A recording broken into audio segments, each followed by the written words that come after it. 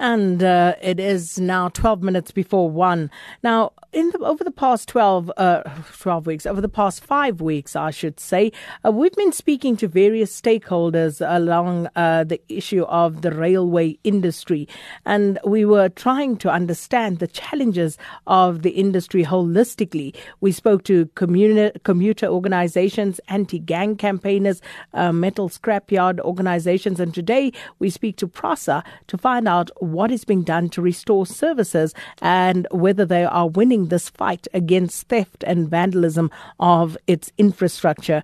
And also, how have they improved on security and protecting the infrastructure and commuters going forward? For more on this, we join on the line now by Nosipho Damasane, who's the CEO of PRASA Rail Division. Thanks so much for your time. Welcome to Update at Noon.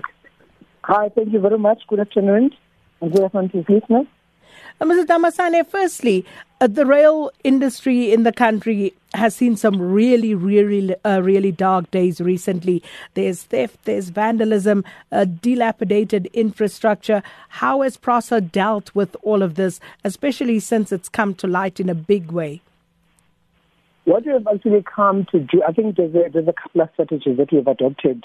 Some of them at shareholder level, by government integrated into executives, and some of them by the executives internally. But just to give you a picture, what we have done is when we came back on the 1st of July from the COVID period lockdown, because remember we had no trains running at all at that point in time. So for the last 3 months, we have actually opened 11 corridors. So we're running this an approach that says we open PRASA corridor by corridor, and we look at stations in every corridor. So initially we had the phase 1 and phase 2, which gave us the 11 corridors that are open, but not all the stations were open. Not all the services were running for the whole day. It was limited services because we also had regulations that we had to follow from the COVID perspective. What we are now doing is we're opening more stations in the first 11 corridors for the first 2 phases.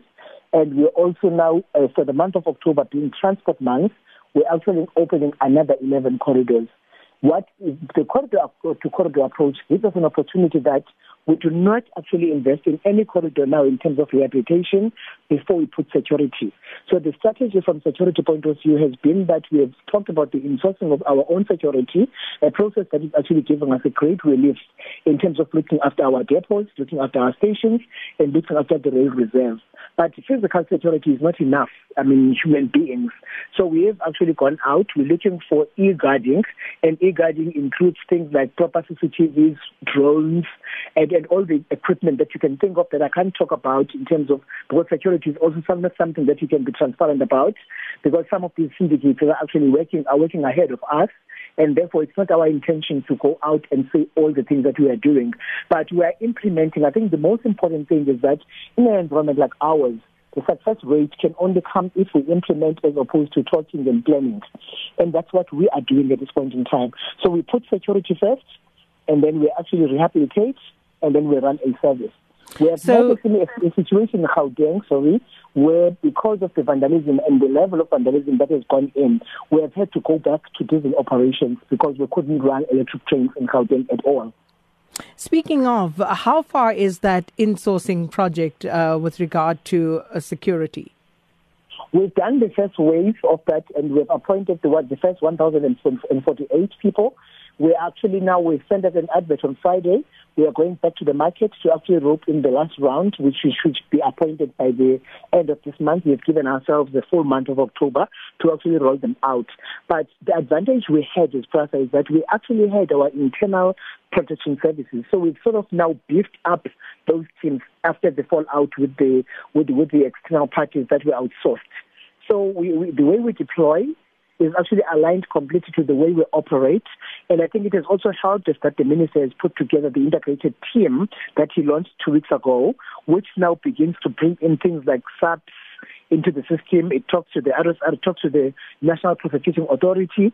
We've seen people being taken to jail, including some of our own employees who did not receive any bail. We've seen a lot of the syndicates who actually own the scrap metal factories being taken out. So there's vigilance now in terms of we can't continue the way we are, but we're also recovering what we have lost.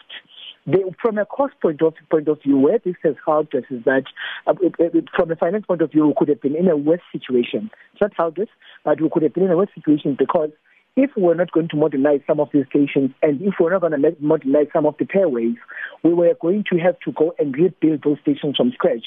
But now, because of that process, we've also taken that into account to say, in the capex we had for modernization, let's align it to the places where we have vandalized, but we will never modernize any place. We will not start any operation until our security is in place. So we're rolling security and then roll operation. The reality is, though, Mr. Damasane, that some of these stations have been completely stripped. So you are going to have to rebuild them from scratch.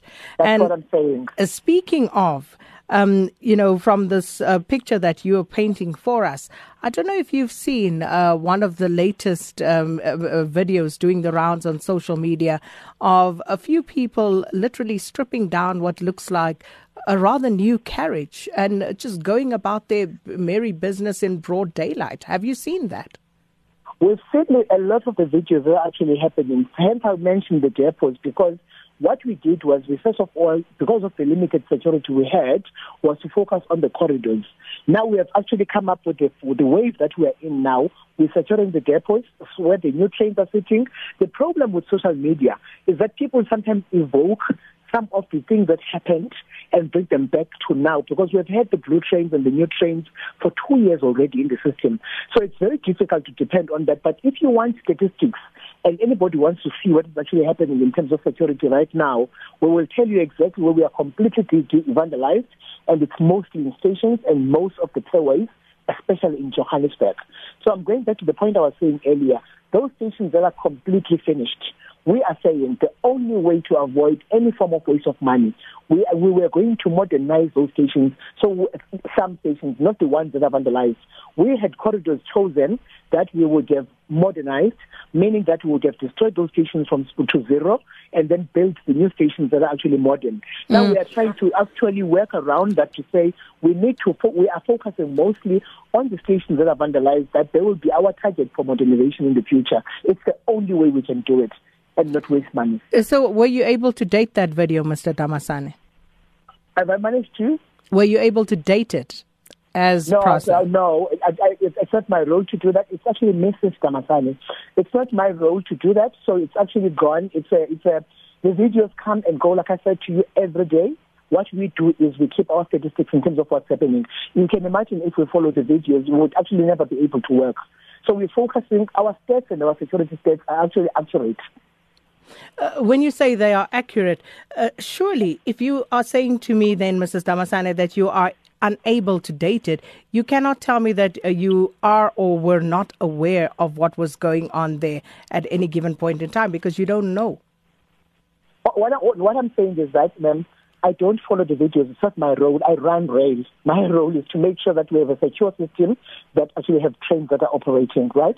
But don't the videos help you to assess? I'm not the security or the police officer. So can you imagine the amount? I don't know how if you see how many social media videos we get on a daily basis. So you can imagine if you go and date all of them. But don't they assist you, Mrs. Damasane? The danger of what you are doing is that you will take all the social media things that you had.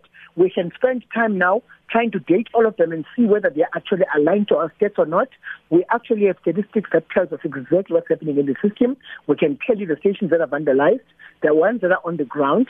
It's not great. The pictures happening out there is not great. But we're doing what we can. This is an element. This is 3 months of us trying to revitalize the operation after we went to lockdown. So the reality of it is that what we are doing at this point in time is where we are operating, there's no vandalism.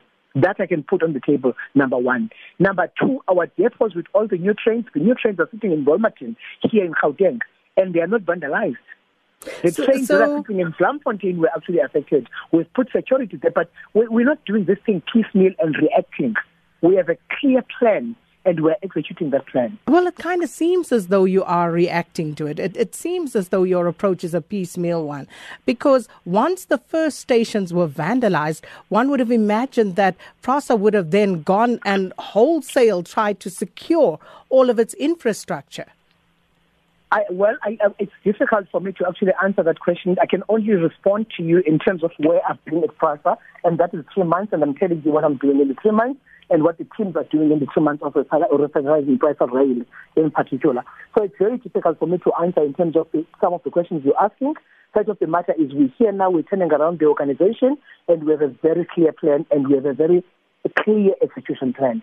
So what has the cost of vandalization been over the past 3 months? Over the last 3 months, we've actually seen minimal vandalism. We even have an internal joke of saying that maybe we're not getting vandalism in the older stations because they've finished them. Where we are operating right now... That ain't no joke, Mr. Damasane. Where we are in the 11 corridors that we're operating, there is no vandalism.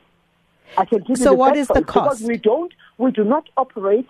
The cost of vandalism for PRASA overall was announced by the administrator earlier, I think this month. It's a lot of money, it's up to 4 billion rand. 4 billion rand over what period? Because I'm only asking you to account for your 3 months in office. In the 3 months, the 11 corridors we've opened, we've not been vandalized. At all. Corridors that we operate. PRASA overall, in terms of vandalism that has happened now, I don't have the numbers for you. But where we are operating as PRASA Rail, where the trains are moving, nobody's vandalizing us. We're having our trains on time every day. We're having our operational problems every day, and they're not security. It's more like we're dealing with our train set operations and stuff like that. Where the stations have been vandalized completely, I even say to you, in Gauteng, the level of vandalism that we picked up after COVID has actually made us go back to, in some corridors, and operate diesel lines because we don't have OHTE, and our power has been affected in terms of signal systems. And in those areas, we are now having to reinvest.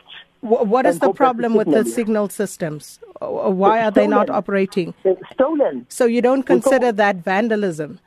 It's vandalism, but I told you, I said I gave you a number.